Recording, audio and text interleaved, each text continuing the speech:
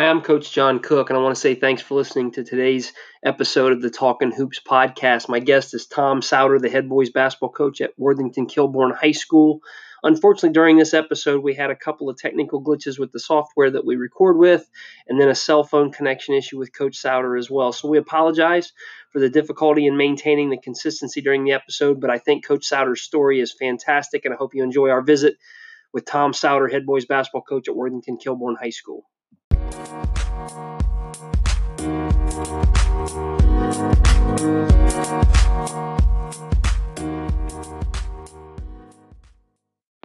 Hi, I'm Coach John Cook. Welcome to the Talking Hoops podcast. Today's episode, I am absolutely thrilled to be joined by Tom Souter. Tom is the head basketball coach at Worthington Kilbourne High School, and that doesn't tell the story that I can't wait to let him tell. Coach just told me before we started recording that he's getting ready to start his 43rd year in coaching. I think it's 20 at Kilbourne, but if he's been in coaching 43 years, that means I've known him for about 3/4 of it, because whether he remembers it or not, my first experience with Coach Souter was about 1987, maybe 88. I think I was a camper at Allen East High School's day camp, and Coach Souter came to speak, and just one of those guys that for me, I knew then I wanted to be a coach, but I was a long way from getting that opportunity just as a high school freshman or sophomore or whatever it was. And a guy who then had just an ultimate positive attitude, high level energy, passionate about what he was talking about, passionate about the game in general, and a guy that over the last 35 years, even though we've had very little contact, has really inspired me in a lot of ways. And I think his story hopefully does the same for you guys. So, Coach, it's a beautiful day out, and I hate to keep you tied to this phone for very long, but how you doing today? I am doing fabulous, and I appreciate the kind words. Well, they are sincere because, and you probably know this because we've had some conversations, but when I was a young guy trying to figure out what I wanted to do after high school and kind of knew pretty early on that coaching was my thing, I got connected to Dave Isle. And, Dave is a friend that we share, and Dave was the first guy that really, I guess, helped me see an image of that's how I want to do this. And then when I got to hear you speak, and that energy level and the way you connected with the kids in the gym, many of them who you didn't know, it reached home with me. And we said before we started recording that I don't care if it's 43 years or 53 years or 83 years. If guys like you stay in coaching, in my book, that's a good thing. So I'm looking forward to letting you tell your story. And as a way to kind of get into this, I've shared a little bit about how I got started. What made you want to be a coach? Well,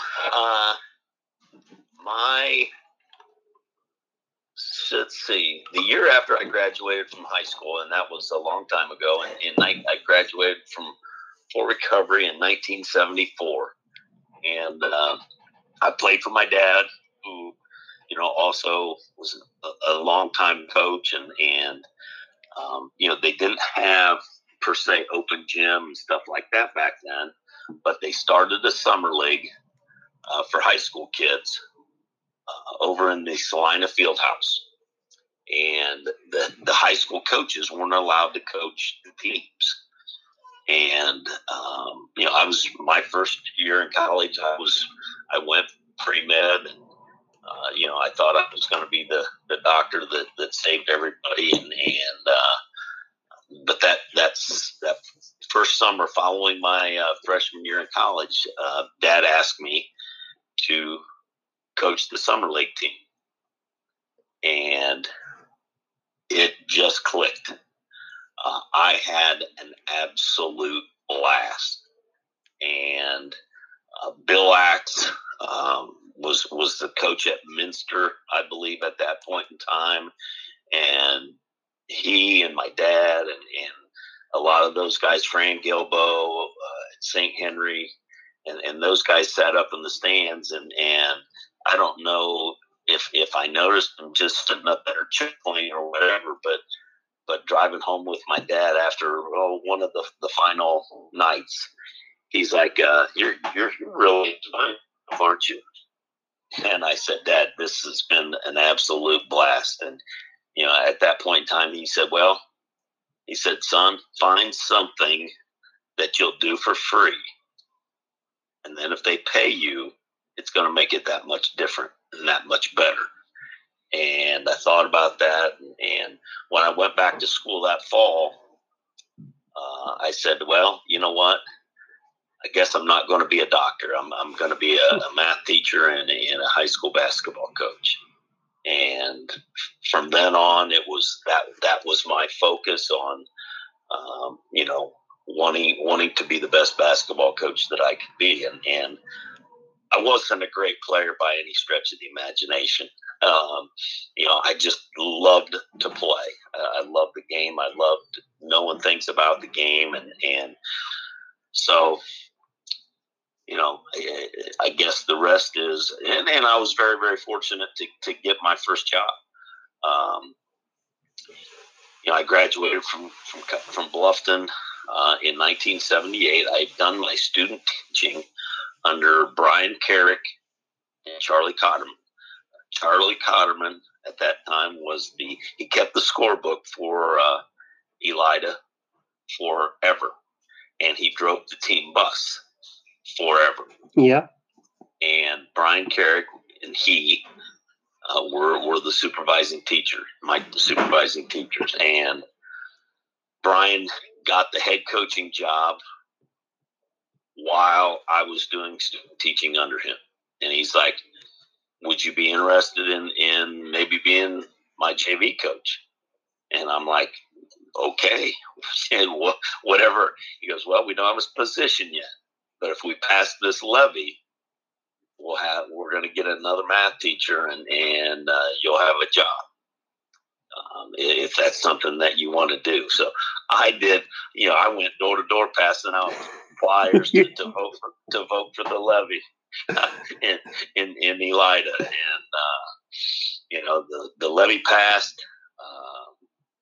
I became the JV coach. Now, the other thing I also did the first few years, I coached junior high football, and that's a guy who his high school, where I went to high school for recovery at that time, didn't even have football. Right. And so my football knowledge was very limited. And at that time, Jim Daly was the football coach at Elida. He goes, you don't have to know a whole lot of football. He goes, you need to know a little, and you need to know a lot. And, that also kind of stuck with me. And then I coached track. And, I'm an indoor guy. Amen. Some nights it rains, some in the spring, and those track meets, it's cold and it's rainy. And I was like, hey, you know what? I'm going to stick with that indoor stuff. It's always 72 and sunny in that gym every day. Yes, sir. I feel you. I was very, very lucky. And the other thing is, and I had a tougher decision because that's the same year my dad left for recovery and went to Paulding. And there was a junior high opening out at Oakwood in Paulding, too. And Dad had asked me if I was interested in being his 8th grade coach out there in Oakwood. And so that was one of those where I was like, oh, man, a chance to coach with my dad. Somebody who, instilled the love of the game for me, who kind of lit my coaching fire, and who, even to this day, I try and to be the man that he is. I mean, he's 91 right now, and Well, Coach, I didn't actually have this as a topic to discuss, but you may not remember this because it's probably been 20 years ago.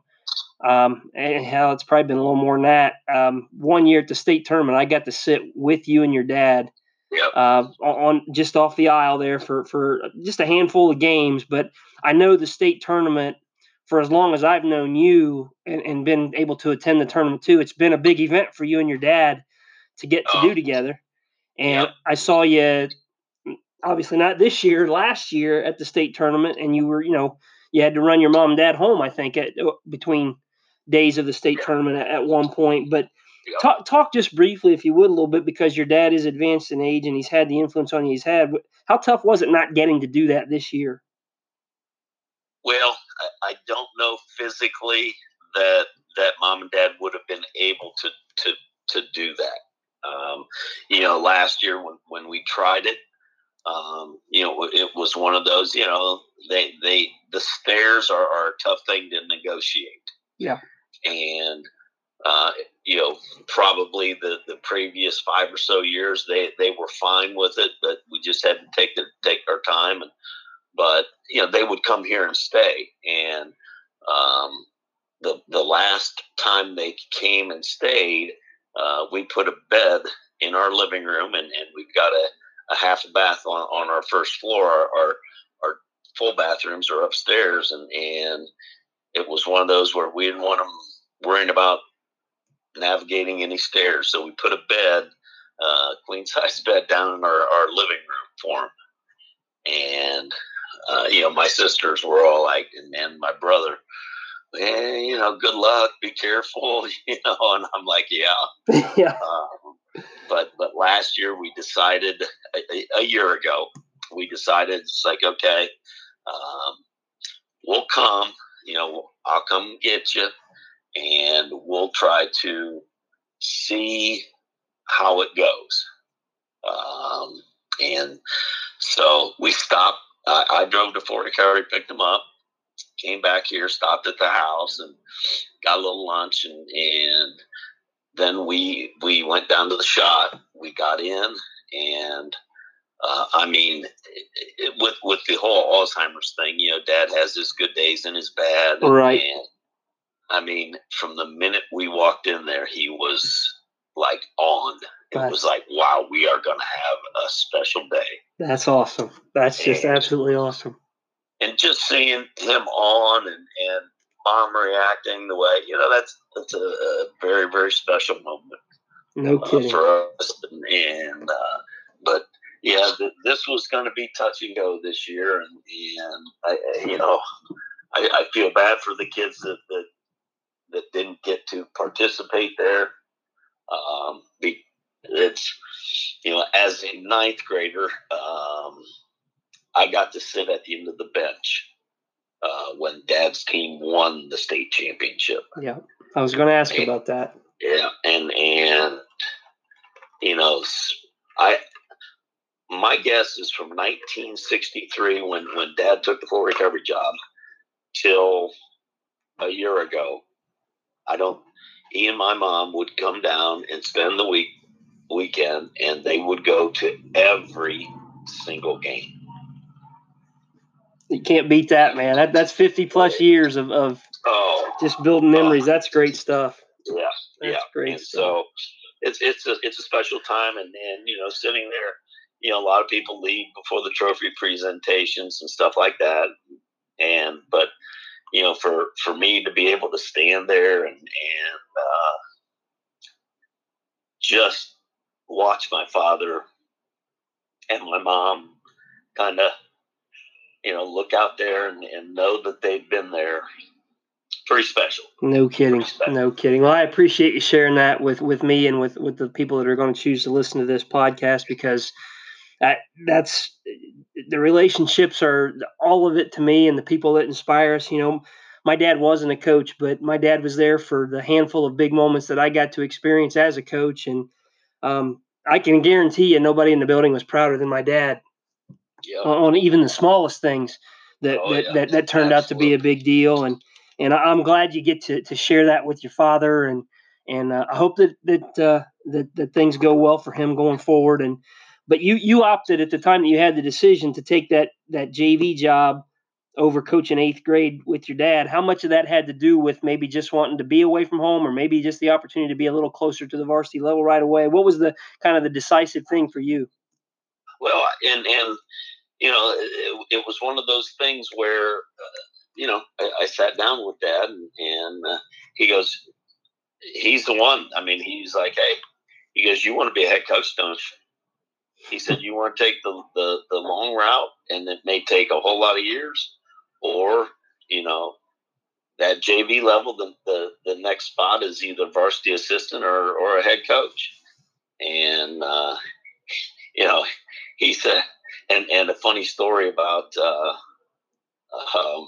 the year before my senior year in college that kind of helped in that decision. We had a game at Earlham, and the assistant coach got snowed in and couldn't make the game. Oh.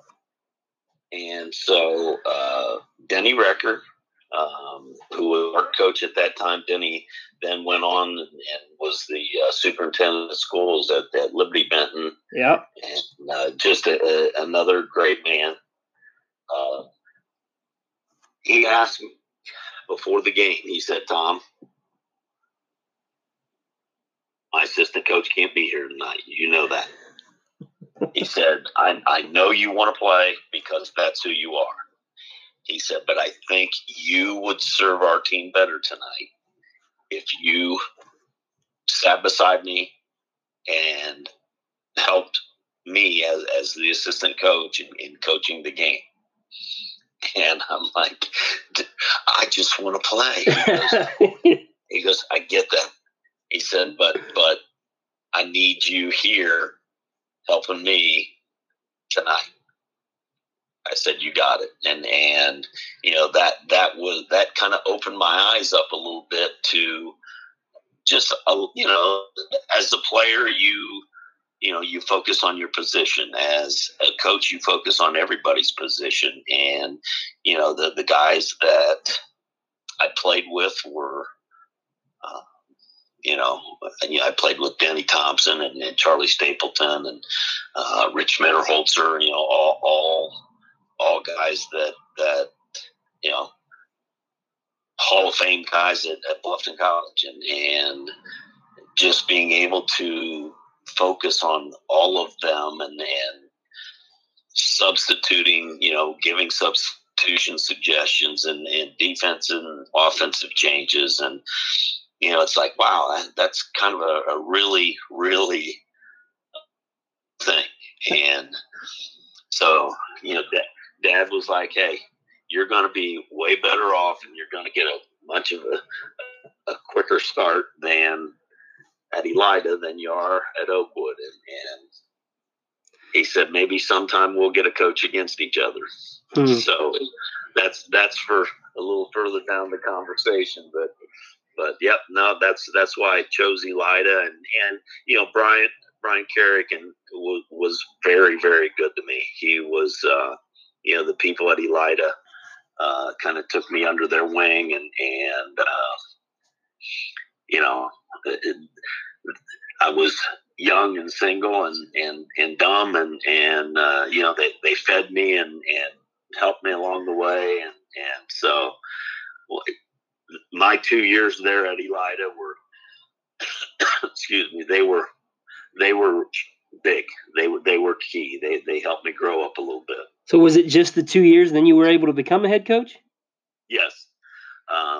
After my 2 years at Elida, Ed Brazen stepped down at Allen East, and another great man who, you know, I would see every year at the state tournament to this day, and he and my dad became, you know, fast friends, and but Ed stepped down, and I didn't know this, but at that point in time, somebody had contacted my dad and said, hey, do you think Tom's ready to be a head coach?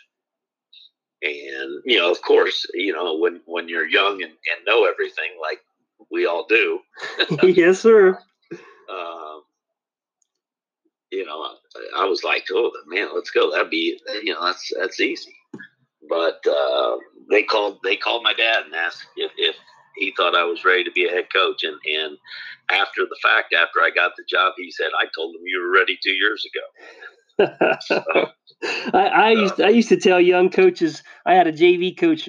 I was only at Jackson Center 2 years, but the first year at Jackson Center, my JV coach was brand new, right out of college, had a great playing career at Worcester, and he didn't really enjoy being an assistant very well. And he applied for a head coaching job, or was going to that spring, and he came to me and he said, you think I'm ready to be a head coach? And I said, yeah, you're ready. He said, really? I said, well, you don't like being an assistant and you want to be in coaching. So I said, you're ready to be a head coach. I said, I don't have any idea if you're prepared, but I think you're ready. That's a pretty good analogy. We're always ready, but are we prepared? Yeah. So you make the jump over to Allen East. Would that have been 80, 81? That would have been 80, 81. Yep.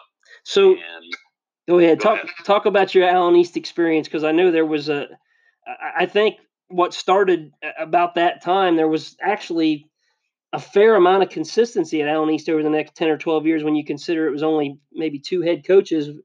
They've had a lot more turnover than that. My first year, very, very fortunate. Keith Klein was a talented kid. He was a big kid, could run, could do a lot of different things. And I'm like, oh man, you come in with a good big kid, and then Dave Waldemeyer, John Feder, and Barry Johnson, and those guys. It was like, man, this is an easy thing, and so I was like, okay, well, I think I can do that. But actually, I was at Allen East for only 3 years. Okay.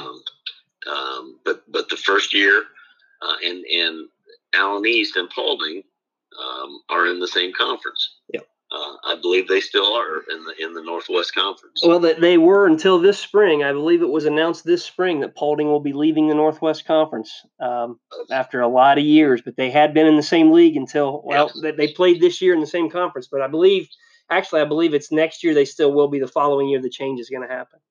Okay, but that's a long bus ride from West Lafayette to Paulding, Ohio. That's one where if you fall asleep, you pack your pillow, and then you wake the guys up, as you hit Van Wert, so they don't sleep all the way there. I had a football coach when I got the job at Ada. Our football coach told me, he said, Paulding is a 2-towel trip. And I said, he said, he said, your JV guys are going to be sacrificial lambs. They're going to get killed. But he said, you make your varsity guys shower while the JVs are warming up. He said, get them awake when you get to Paulding. There you go. That's a great call. That's a great call.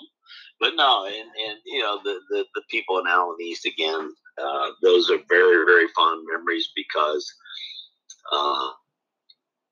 the kids just, and this year, I mean, just this past season, Brian Schick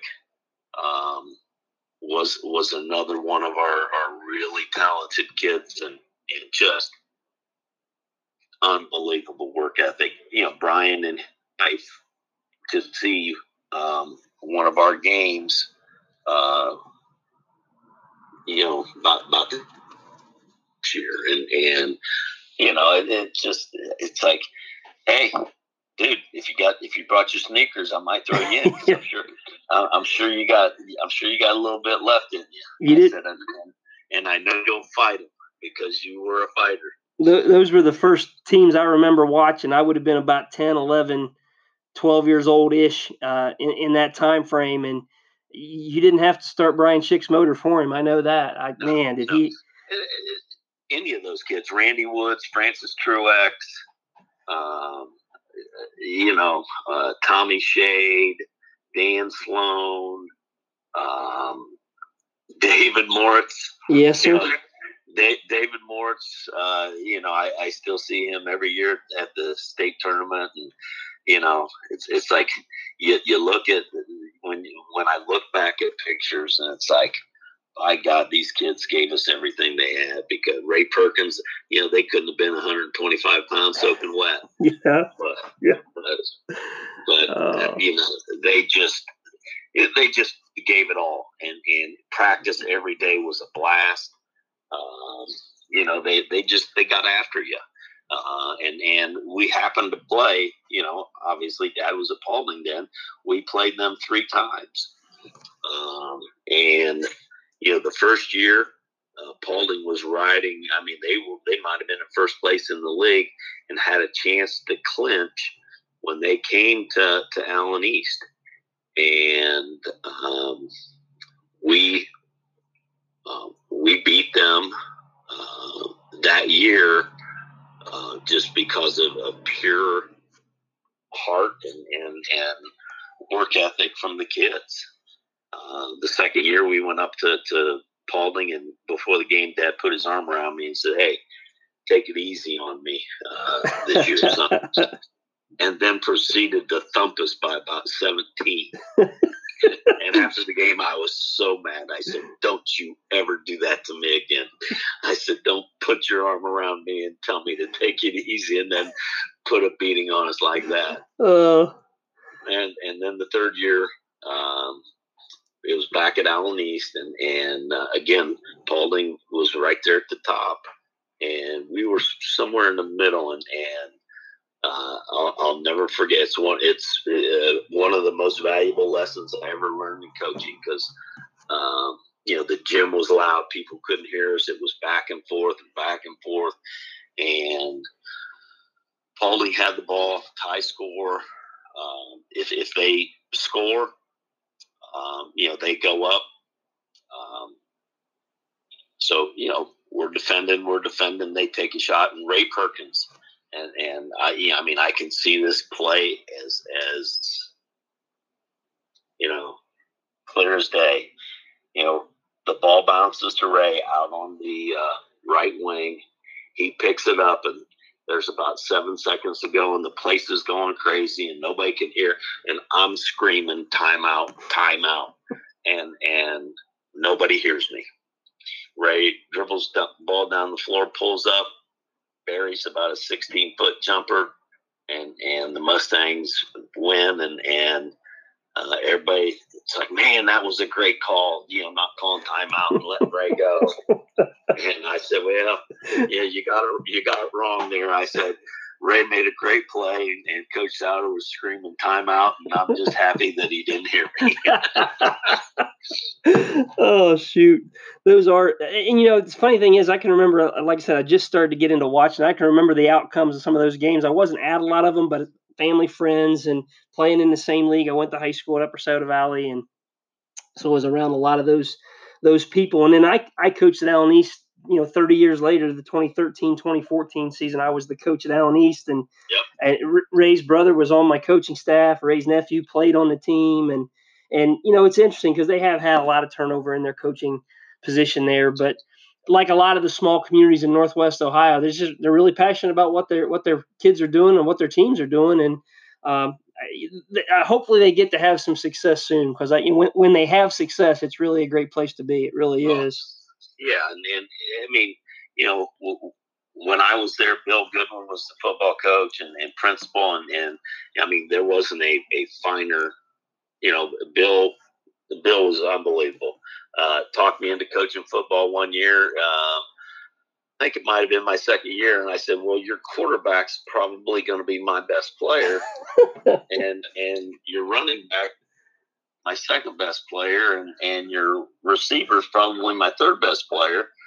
I said, "How about if we work out a deal? If before practice, when you do some of those ball handling drills with the footballs, how about if I bring out basketballs and do that with those guys? That way we can keep a basketball in their hands too." He goes, "Well," he says, "I think we can work that out." I said, "Now, what's going to be my responsibility to coach football?" He said, "You're going to be on the sideline." He said, "During practice, we'll have stuff for you." And he said, "But on game nights, when I need to talk to a guy, you get their attention, and then I'll tell them what they need to do." So I was the guy that delivered the kid down to Bill, and then Bill took it from there. So I didn't have a lot of responsibility on the football field, but that year we won the Northwest Conference, and I said, "Bill, I'm going to retire a conference champion from the football world." So great decision on your part, I think, for sure. Yeah, you're spot on about Bill, though. In my time in education, they've not made many better than him as a guy that could influence young people. I mean students and young staff. I mean, I think Bill's just as good as it gets. So you ultimately end up leaving Allen East, and I think your coaching career starts to take some pretty interesting turns after that. Well, yeah, and it was funny, and I had a student teacher. Let's see, might have been my third year there, second or third, I'm not sure.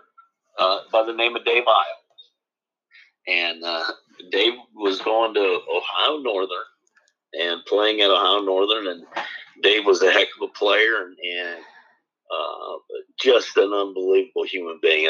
Dave, such a good man. And Dave is from the Hamilton area. Went to Hamilton Baden. The Isle boys all played at Hamilton Baden. They are legends down there. And Dave he said, hey, there's a Division I school just north of Hamilton that is looking for a basketball coach and a math teacher. And I mean, I didn't know anybody down in that part of the state, but applied for the position thinking, okay, it's a Division I school and it puts me in a different part of the state. And, let's see, I ended up getting the job at Edgewood. And during my years at Elida, during my years at Allen East, I think a lot of us young coaches can thank Gail Doherty, Joe Campoli, and the other guys that would come and work their camp at Ohio Northern, because that's where a lot of us grew up, and that's where a lot of us learned a lot of our craft and learned our basketball, because you were thrown out there in the parking lot of Kinghorn, or yep. if you were lucky enough to get an inside basket once you'd been there a few years, and that's what we did. We had camp all day long. We'd play at night, and then we'd sit around at night and talk basketball. And guys like Raleigh Massimino would come and speak to camp, and then would stick around at night and talk basketball with us. And for young guys like us, oh my God, it was unbelievable. And so another guy that we used to go work his camp, Dick Bumgardner, over in Richmond, Indiana. Dick was the guy that invented the sure shot basketball. Right. And that's kind of, it's like, okay, you knew how to shoot, but how do you teach shooting? And so those are, I mean, again, going to work those camps and that kind of stuff was just very influential, very invaluable. And like I said, just talking to guys at night about basketball. So, that's, I started doing more and more of that as I, in the summertime. We worked, gosh, eight weeks in the summer, and that's back when camps started Sunday afternoon or evening and ended Thursday afternoon or Friday morning, and you went home, you did your laundry, and you headed out to your next place. It's an experience nobody gets to have anymore, and it's really too bad for young coaches, because mine was just at Northern, but I did that 5 or 6 weeks every summer, and same thing, you'd have enough time to go home, do your laundry, come back to a dorm room, and I look back on my first days working camp as a kid right out of high school, coming to school at Northern, and realizing that there were head coaches and varsity assistants and JV coaches there and college coaches coming to speak, and just getting to sit in a meeting room and be a part of those conversations. And then if you go work a camp today, if you're lucky to find a camp on a college campus, every coach at the camp is a player at the school.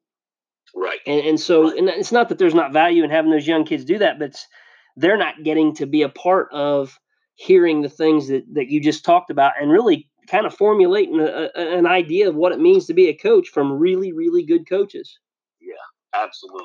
And that's why I said, I think that the timing of, when I started coaching and being able to go and work those camps, and when I went to Edgewood, after my 3 years at Allen East, I connected with gentleman by the name of Stan Kellner.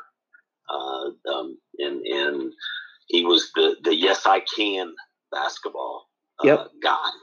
And I traveled all over the country with him. I mean, we did a camp out in Santa Barbara for the junior superstars, and one of the young kids at that camp was Tyus Edney, wow, who played at UCLA, and that was kind of one of my first exposures to unbelievably talented kids in basketball, and then to give them the formula of the Yes I Can basketball stuff, that was even more fun.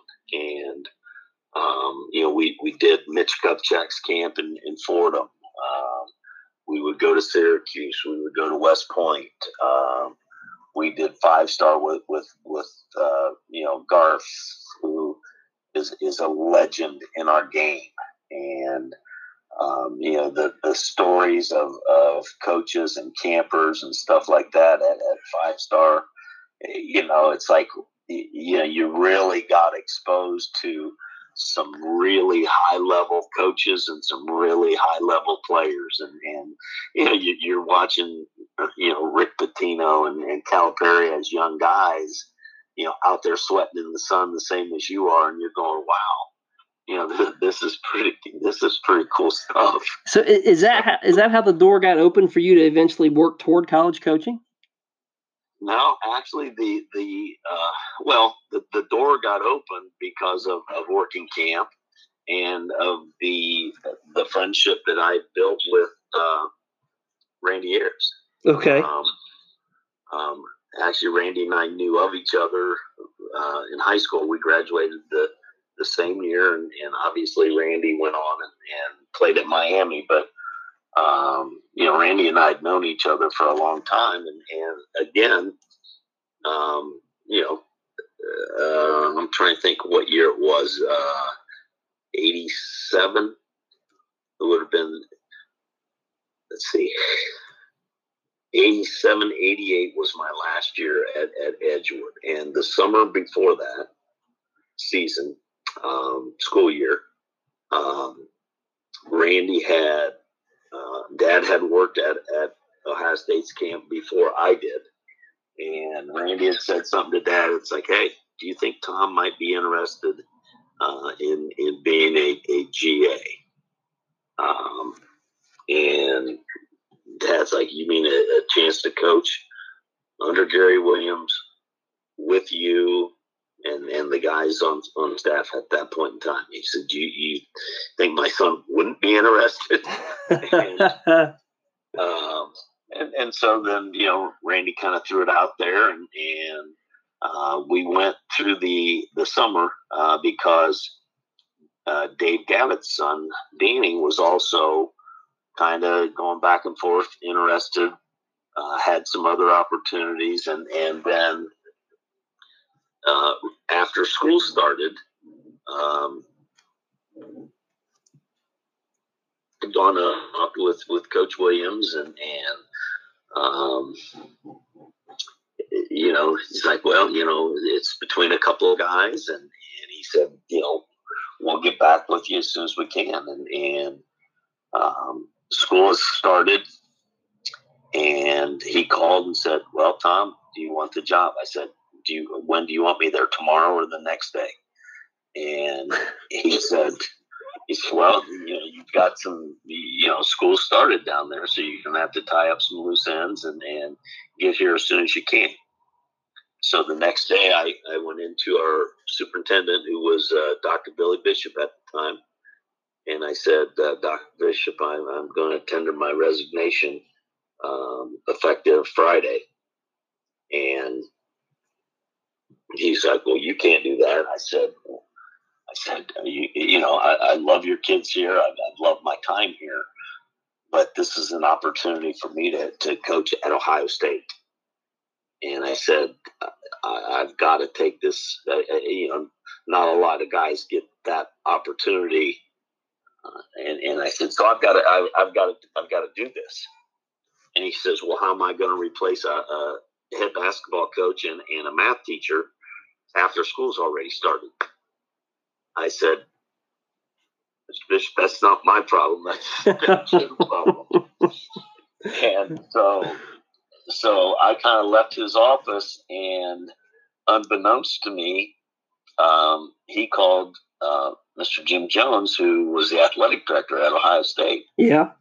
And kind of read him the riot act, and kind of was like, what kind of program are you running? You're taking teachers and head coaches away from the school. After the school year's already started, you put us in a tough position. So the next day,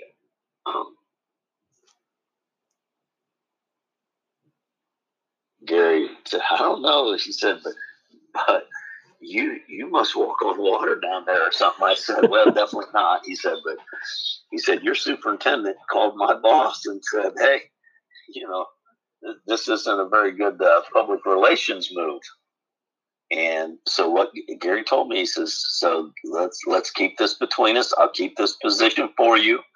I may need you to do some scouting this year, but as soon as school's out in the spring, he said, we'll get you going. We'll start you off with camp, and you'll get to know the lay of the land here during the summer, next summer. And then when the kids come on campus in the fall, he said, we'll be ready to go. And I'm like, you'll hold that job for me for a year. He goes, absolutely. And he did. And talk about, grateful. He didn't have to do that. He could have got anybody to jump in that spot, but I was very, very fortunate that he held that spot. And as soon as school was out that following year, I went to Columbus, and boy, an unbelievable run. Yeah, your first year full time in Columbus was 89-90? 88-89. 88-89. Okay. Jay Burson was a senior. Jerry Francis, Tony White, Perry was there already. Yeah. Carter. Hobson had just graduated. Is that right? Yep. Hobson and Curtis Wilson had just graduated. Yeah. And so that was my first year at Ohio State, and the other side note to that,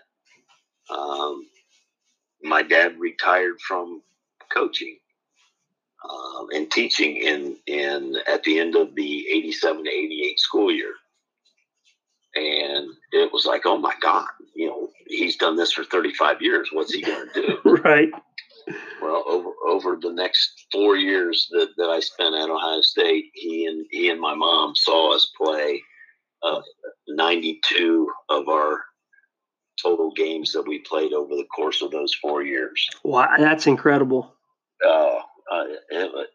And again, you think back at what an unbelievable thing to be able to share with my parents.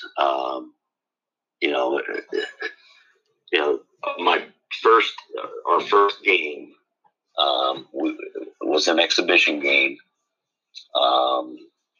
We played the Soviet team, who had just, I believe,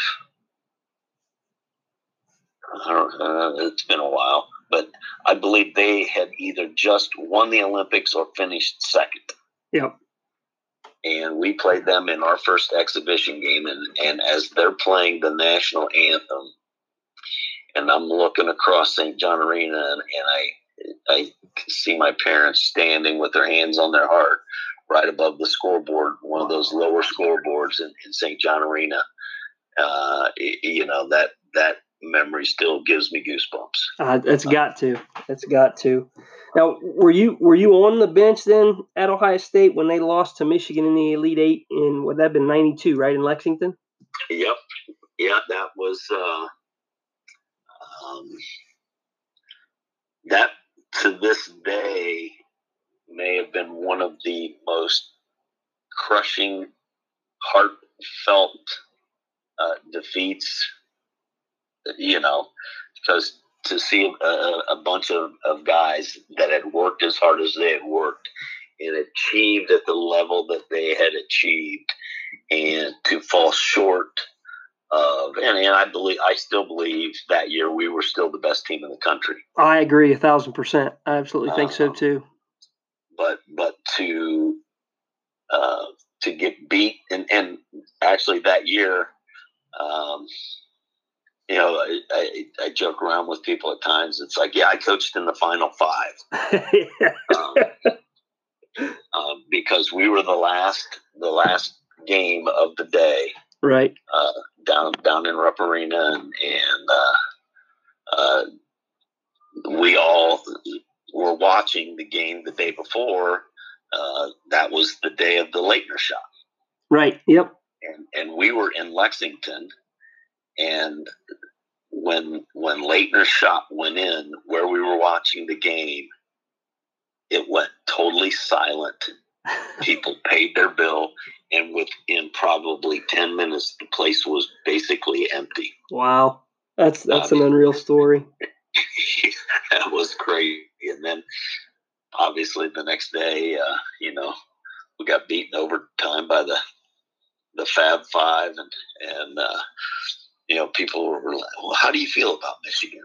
And hey, those guys were really talented, and they have changed some things in our game, but I have a hard time rooting for Michigan because of that.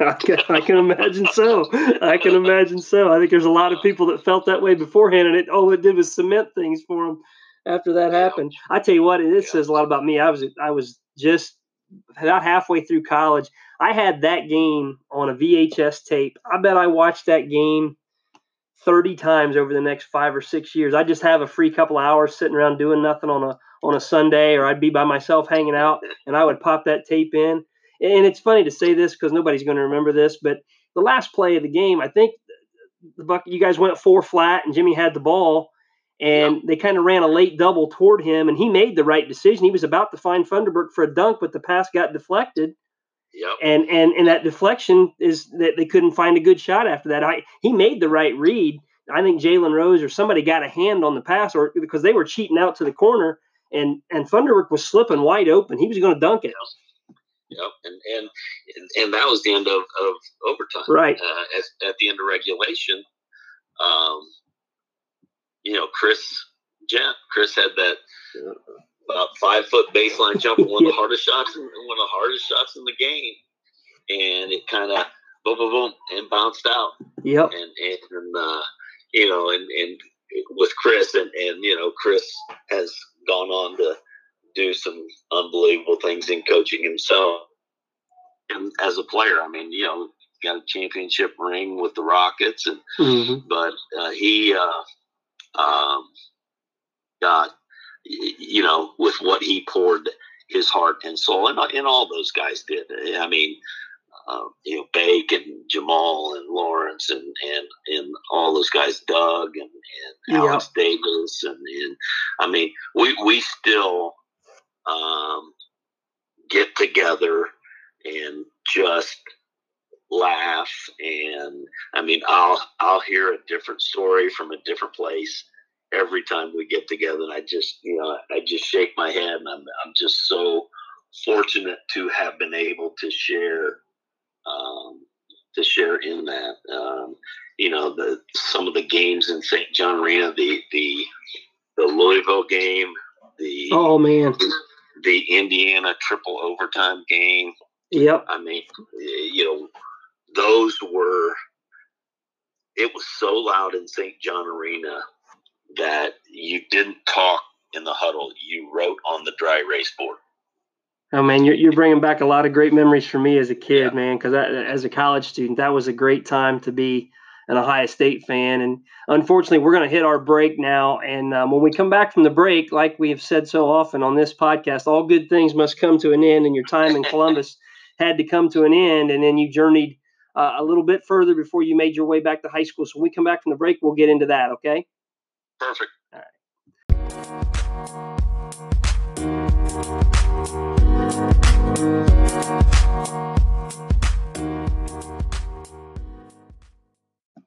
Welcome back to the Talking Hoops podcast. I'm your host, Coach John Cook. My guest is Tom Souter. And before the break, we had kind of gotten into a pretty detailed discussion and a great trip down memory lane for me of Coach Souter's experience as an assistant at Ohio State between 88 and 92. Unfortunately, the 92 season ends with a loss in the Elite Eight in overtime to the Michigan Fab Five. And that's all we're going to say about that. We're going to move forward. So the end of your time at Ohio State comes in 92. Talk about your next step in the journey. And as you go through this, just ultimately what the college experience taught you and maybe how it impacted you as you came back to the high school game. Well, and you know, the 4 years at Ohio State, obviously Gary Williams was there my first year, and then Gary left and took the Maryland job, and Randy got hired, and so Paul Brazo, myself, stayed with Randy, and you know, at one point in time, at the end of that year, we all thought we were going to be assistant coaches at Kansas. And then we thought we were all going to be assistant coaches at Maryland. And then Randy gets the job, so we stay. And I mean, Randy and Gary were unbelievable. I mean, to this day, I actually, Gary Williams' grandson is in our program. Oh, that's great. And so Gary comes back, and Gary actually came back and spoke to our senior class, and he's like, I knew Coach, and of course all the kids got a big chuckle out of that, but you know, it's the whole process of the education of coaching and the education of coaching at the college level. And Randy always is like, hey, Tom, do you understand this? You've got to be able to get a full-time job, a full-time recruiting position. And because at Ohio State, I was not one of the full-time recruiting guys. And so Paul was one of, Randy's right-hand guy, and Paul had gotten the job at the University of Hartford in Connecticut. And Paul had asked me to go with him. And so I talked to Randy, and Randy's like, hey, I really want you to stay, but you're still not going to be one of the recruiting position.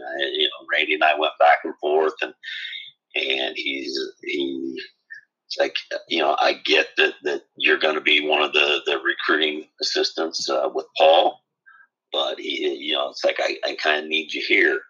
I said, Randy, I got to go do this. And Randy was great about it. And we still joke about it to this day. And, no matter whenever we talk, about 30 minutes into the conversation, I said, you know what? Dude, you should have made me one of the full-time guys, because things fell apart when we left. and he's like, oh, Souter, just shut up. Hey, there's a little bit of truth in every jest, Tom. Don't forget that. But Randy, I tell you what, I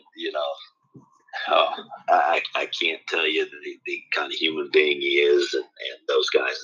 And so I did. I went with Paul. I'd never lived outside the state of Ohio my entire life, and so I'm moving to Connecticut, and I knew no one in the state of Connecticut. I didn't know a high school coach, but when you come from Ohio State and you walk into a gym and they know that you coached at Ohio State, that Ohio State name carries a lot of clout, and I learned that immediately. And the 6 years that I spent at the University of Hartford, again, I was blessed. I worked. Paul was the head coach. Stan, Manson, and Stan played on a Final Four team with Rutgers. Mm-hmm. Stan and I were the two full-time guys, and Chris Ostapchuk was the part-time guy, and again, great, great people. I had been so blessed to be able to have worked with great people, and so we spent 6 years there. Jumped in and loved the recruiting piece. I was one of the early guys that recruited guys out of Canada. And because that's right when Canada started exploding as far as basketball wise. And for us as a smaller, low major, or what, I don't know how they classify it anymore, but you had to find guys that people didn't know about. And we were fortunate there. And again, at Ohio State, coaching the guys that, the Jimmy Jacksons, the Chris Gents, the Mark Bakers, the Lawrence Vanderbergs, those guys, being able to be around those guys and coach them. Well, our first year at the University of Hartford, we coached a kid by the name of Benny Baker. Yep. and again, there's no, Benny was 6'11" and was our best 3-point shooter and was the first one in the gym and the last one to leave. And it's like those guys that make it at that level, there's no secret why they're successful. Yeah, and Baker's interesting to me, Coach, because I think if he'd have come along 15 years later, he would have been that stretch 4 kind of. He obviously had a lot of things in his life that were struggles for him, but as far as his playing career, he had a very good playing career that probably would have been lengthened if he came along 10, 12 years later when the game was starting to change. Yes. And like I said, and I see this, you see it a lot. You've got a 22-year-old kid who now has millions of dollars at his disposal. And if if you don't have the right people around you, it's hard. And lots of free time. Yeah. And that was, that's one of the things that I respected so much about Gary and Randy and Paul. It's like, you try to educate the guys about what's next, how to handle what's next, when they do throw that at you. And that's why I have so much respect for Jimmy, because, Jimmy, gosh, what a success story in everything that he touches. And just an unbelievable kid. He's not a kid anymore, but those success, had a blast. And at the end of our 6th year there, I had no intent. I wasn't looking for a job. I thought we were going to have a really good team coming back. But through Randy, I'd met Butch Carter and got a chance to spend some time with Butch Carter when early in his coaching career. And after my 6th year that spring, Butch called me. He says, "Tom, I've got the perfect job for you. They've got a young head coach and who's got a chance to do some special things. And then that would allow you to, if he leaves, you could go with him, or you would have an opportunity to become the head coach." And I'm like, well,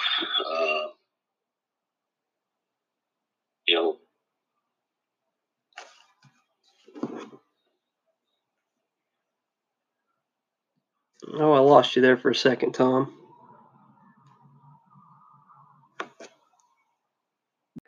Okay, apologize for that brief technical glitch on our end, but when we lost contact there for a second, Coach, you were talking about 98, 99, getting a phone call from Butch Carter, having maybe another job opportunity away from Hartford.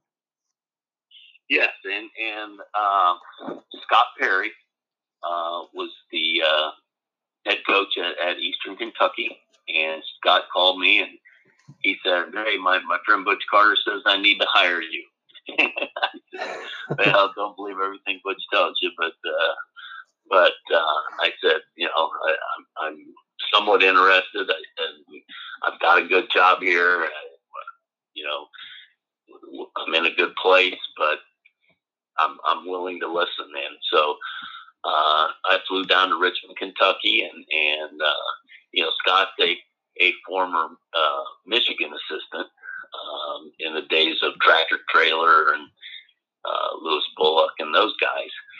And it's like, Michigan, working for a Michigan guy. but no, Scott, high energy, good guy. And so, and had recruited a bunch of good young kids the year before. And so I'm like, okay, this looks like this could be a pretty good opportunity. Plus it's, Connecticut's about 11 hours from family, and Richmond, Kentucky is about 3.5 to 4. So it's just a change. When we did end up moving, she was we moved about the middle of August, and she was about 7.5 months pregnant with my daughter and the 2-year-old son. So needless to say, she wasn't real thrilled with me. But if you're going to be in this profession, you got to have somebody who's supportive and who shares your passion a little bit. So we made the trip to Richmond, Kentucky, and again, just another learning environment, another great thing with a different set of things that you got to figure out. And I think unfortunately we had some great young kids. But after my second year there, Scott had one more year left on his contract, and went in and asked if they would, renew it for, another 2 or whatever. And they said no. And so Scott said, well, if you're not going to renew my contract, if you don't have that kind of faith in me that we've got this thing kind of going, then I'm done. Wow. So, and at that level, the head coach has the contract, and the assistant coaches, you kind of, you have your year-to-year contract, but there's nothing long-term or binding, and so we were at a crossroads, and I bear no ill will to Scott. He went from there from Eastern Kentucky to the Pistons. Scott's now the general manager for the Knicks. Right. So, I get it. But that's kind of the ugly part of the profession. It's tough. With coaches jumping and going, and sometimes you got an assistant coach that ends up looking hard for a job. And it happens every year. But I think for me, that was, I had a couple opportunities, and my son was now 4. My daughter was 2. And it's like, you know what? I missed a lot of things in their life, early life, because I was gone. And so it was time to be a dad. And again, at the end of the 2 years at Eastern Kentucky, I'm looking for a job. I interviewed a couple places, and Scott Troubles was an assistant superintendent there in Worthington. And I hired Scott to be my 7th grade coach at Edgewood. And Scott called and said, hey, we need a math teacher and a basketball coach. And I hadn't been in the classroom. I hadn't taught for 12 years. I had to renew my teaching certificate. I had to, in my interview, I still remember the principal asked me, she's like, well, what makes you think that you still can teach math? I said, A squared plus B squared is still C squared, and X plus Y is still Z. I said, now the technology piece, I'm going to have to get up to snuff, but the math part doesn't change. And she chuckled. She's like, I don't know if you could have given a more simple or clear answer. But and now, getting ready to start my 21st year here. Unbelievable memories. And again, I'm so fortunate to, the people, the administration of the school. My son got a chance, I got a chance to coach my son.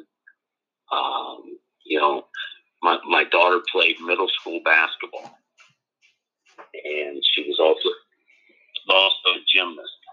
But in high school, gymnastics and basketball are at the same time. And she's like, Daddy, are you going to be mad at me if I do gymnastics instead of basketball?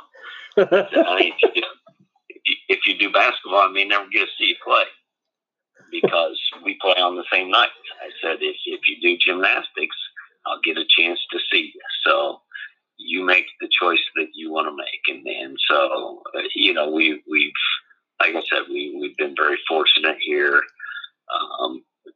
Kilbourne is the kind of place that, we're a Division I school, but the community reminds me of the small towns.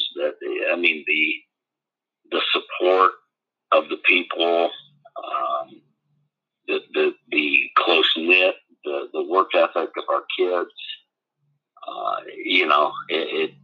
It reminds me of the Fort Recoveries and the Adas and the Pauldings and all those places that I've coached all along. So this has become home, but I can't believe it's been 21 years. It's gone very, very quickly. Well, I can tell you, I remember when you got back and I found out you were at Kilbourne. I think it was your second year when I found that out, and the fact that that's 20 years ago is just mind-boggling to me. But what I'm curious about, and we'll spend a few minutes maybe talking about, I'll give you the Elida JV years and the Allen East varsity years as build-up years. Talk about the difference between the basketball coach specifically that took the Edgewood job and the one that took the Kilbourne job.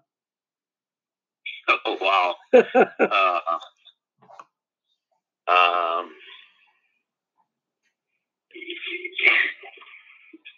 A whole lot smarter, and still learning. Every year is different. And, just the experience. The coach that took the Edgewood job was like, hey, I could coach at any level. I can do this, but yet, being able to deal with the other parts of the game, I guess I would say, being able to stand in front of parents and make the tough decisions, for their kids and being able to explain that to them. And it just, and when you get a chance to coach your own kid and your own kid watches your program as he's growing up, it's like, that's a hard thing. And so you also realize that every kid that you coach is somebody's kid, and they go through the same heart tugs that you go through as a parent, and so it's like I said, maybe more compassionate, maybe a little more thorough, maybe a little, I'd say probably even a lot more organized. Talk about the way the game has changed for you. I mean, you talked about having to pick up the technology side of getting back into the classroom. I mean, the game has changed a ton in the last 10 or 15 years, 20 at the most, in terms of how the game gets played. And it seems like, Coach, everybody's kind of trying to play the same way now. I mean, it feels like everybody wants to push the ball up the floor, keep the floor spread, and shoot a bunch of threes. And I know what analytics are, and I don't spend a ton of time with them in my world, but it's probably not going to change. So, talk about your evolution in terms of how you go about teaching the game. Because, I'm not so old I can't remember the game film from 89, 90, 91, 92 in Columbus. There wasn't a ton of floor spacing back in those days compared to the way we do it now. Well, and I think the shot clock, obviously the college shot clock and the high school not having the shot clock, that's been a huge discussion. And, I think the thing that I've always tried to do is I've always tried to look at, the kids and their abilities and what are we able to do to be successful. And I think you have to, you have to have somewhat of a system, but you have to be able to adapt that system into what you have. I mean, I realized real quick that I didn't have Jimmy Jackson and I could go full flat. Lawrence Funderburk or Perry Carter or those guys weren't ready to take it off the rim and put it back up. And probably, a guy from foul line to foul line, you don't have that Mark Baker or, the Michael Griffins that were a blur from the top of the circle at one end to the top of the circle at the other end. So you got to kind of be able to do different things, I think, to be successful. I think probably the thing that has been the most constant is the defensive end. Good. I think the defensive end is where you got to live and breathe, because you got to be consistent. And the year with Gary and I love to be able to put pressure on people, but you got to still be able to play two ways, because the good teams are going to be able to beat your pressure, and so then you got to be able to defend in the half court. And I think nowadays so many people have adapted the pack line, and I think it's fabulous. And I think we try to do you mess with it and create your own version of it, but the rules are still the same, and you keep people out of the middle to prevent help situations. And the other piece is kids just want to go get it off the glass. Well, you know what? If you box out and then go get it off the glass, you're going to get it most of the time. Yeah.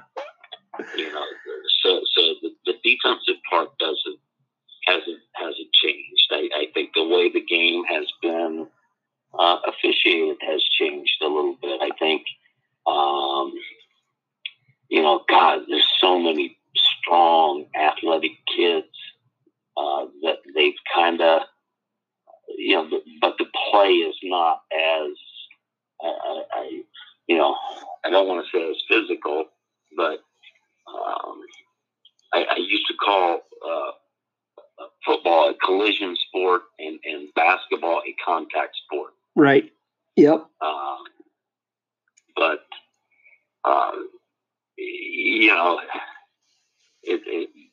it's officiated. I think the Allen East, the Edgewood years, the early Kilborn years, you could be a little more physical, in screening and boxing out and defensively. And I think now you've got to be, your technique's got to be better, because, there's no more protecting yourself with that forearm and that type of thing, and you can't stick you behind the guy in the post anymore. And I think it's all been good changes. I agree with you. I think we could spend a whole entire podcast on the changes in officiating and how that impacts the way you coach things. But you said something that just strikes near and dear to my heart, and that is that it may be harder to guard actions, and you may have to worry more about different spacing and things. But the truth of the matter is, if you're going to win late in the year and you're going to win when the tournament starts, you're going to have to play really good half court defense. You're going to have to find a way to get buckets out of your half court offense, and you're going to have to rebound the basketball. That's not going to change. I don't care what happens in the game. That's going to be tournament success is going to come down to those three things almost every year. Yeah, and I think one of the bigger schools that has shown the ability to do that has been Moeller, Cincinnati Moeller, in the last few years. I mean, they've had a great run, and they've done it with a lot of ball reversal on offense and attacking the basket, and then good old fashioned hard nosed defense. I agree with you 1,000% on Moeller. I think we could again debate the shot clock in high school basketball. If it doesn't come in to high school basketball and you don't teach your guys, if you don't make it a priority to teach them to defend for long possessions and how to execute with patience and find a good shot, then you're probably hurting your kids when you get into that tournament setting, I think. Right. Absolutely. Well, Coach, I could do this for a long, long time, and I told you I'd try not to keep you very much longer than an hour, and we're well over that. I always save the bad news for the end of the podcast, so I'll give you some good news and some bad news. I've learned here recently that Marty Riggs is a regular listener to the podcast, so Marty's going to probably be checking this one out when we get it up. I love Marty. Marty and I have stayed in contact over the years, and his I feel bad for Marty. His summertime job kind of taking a beating right now. Yeah.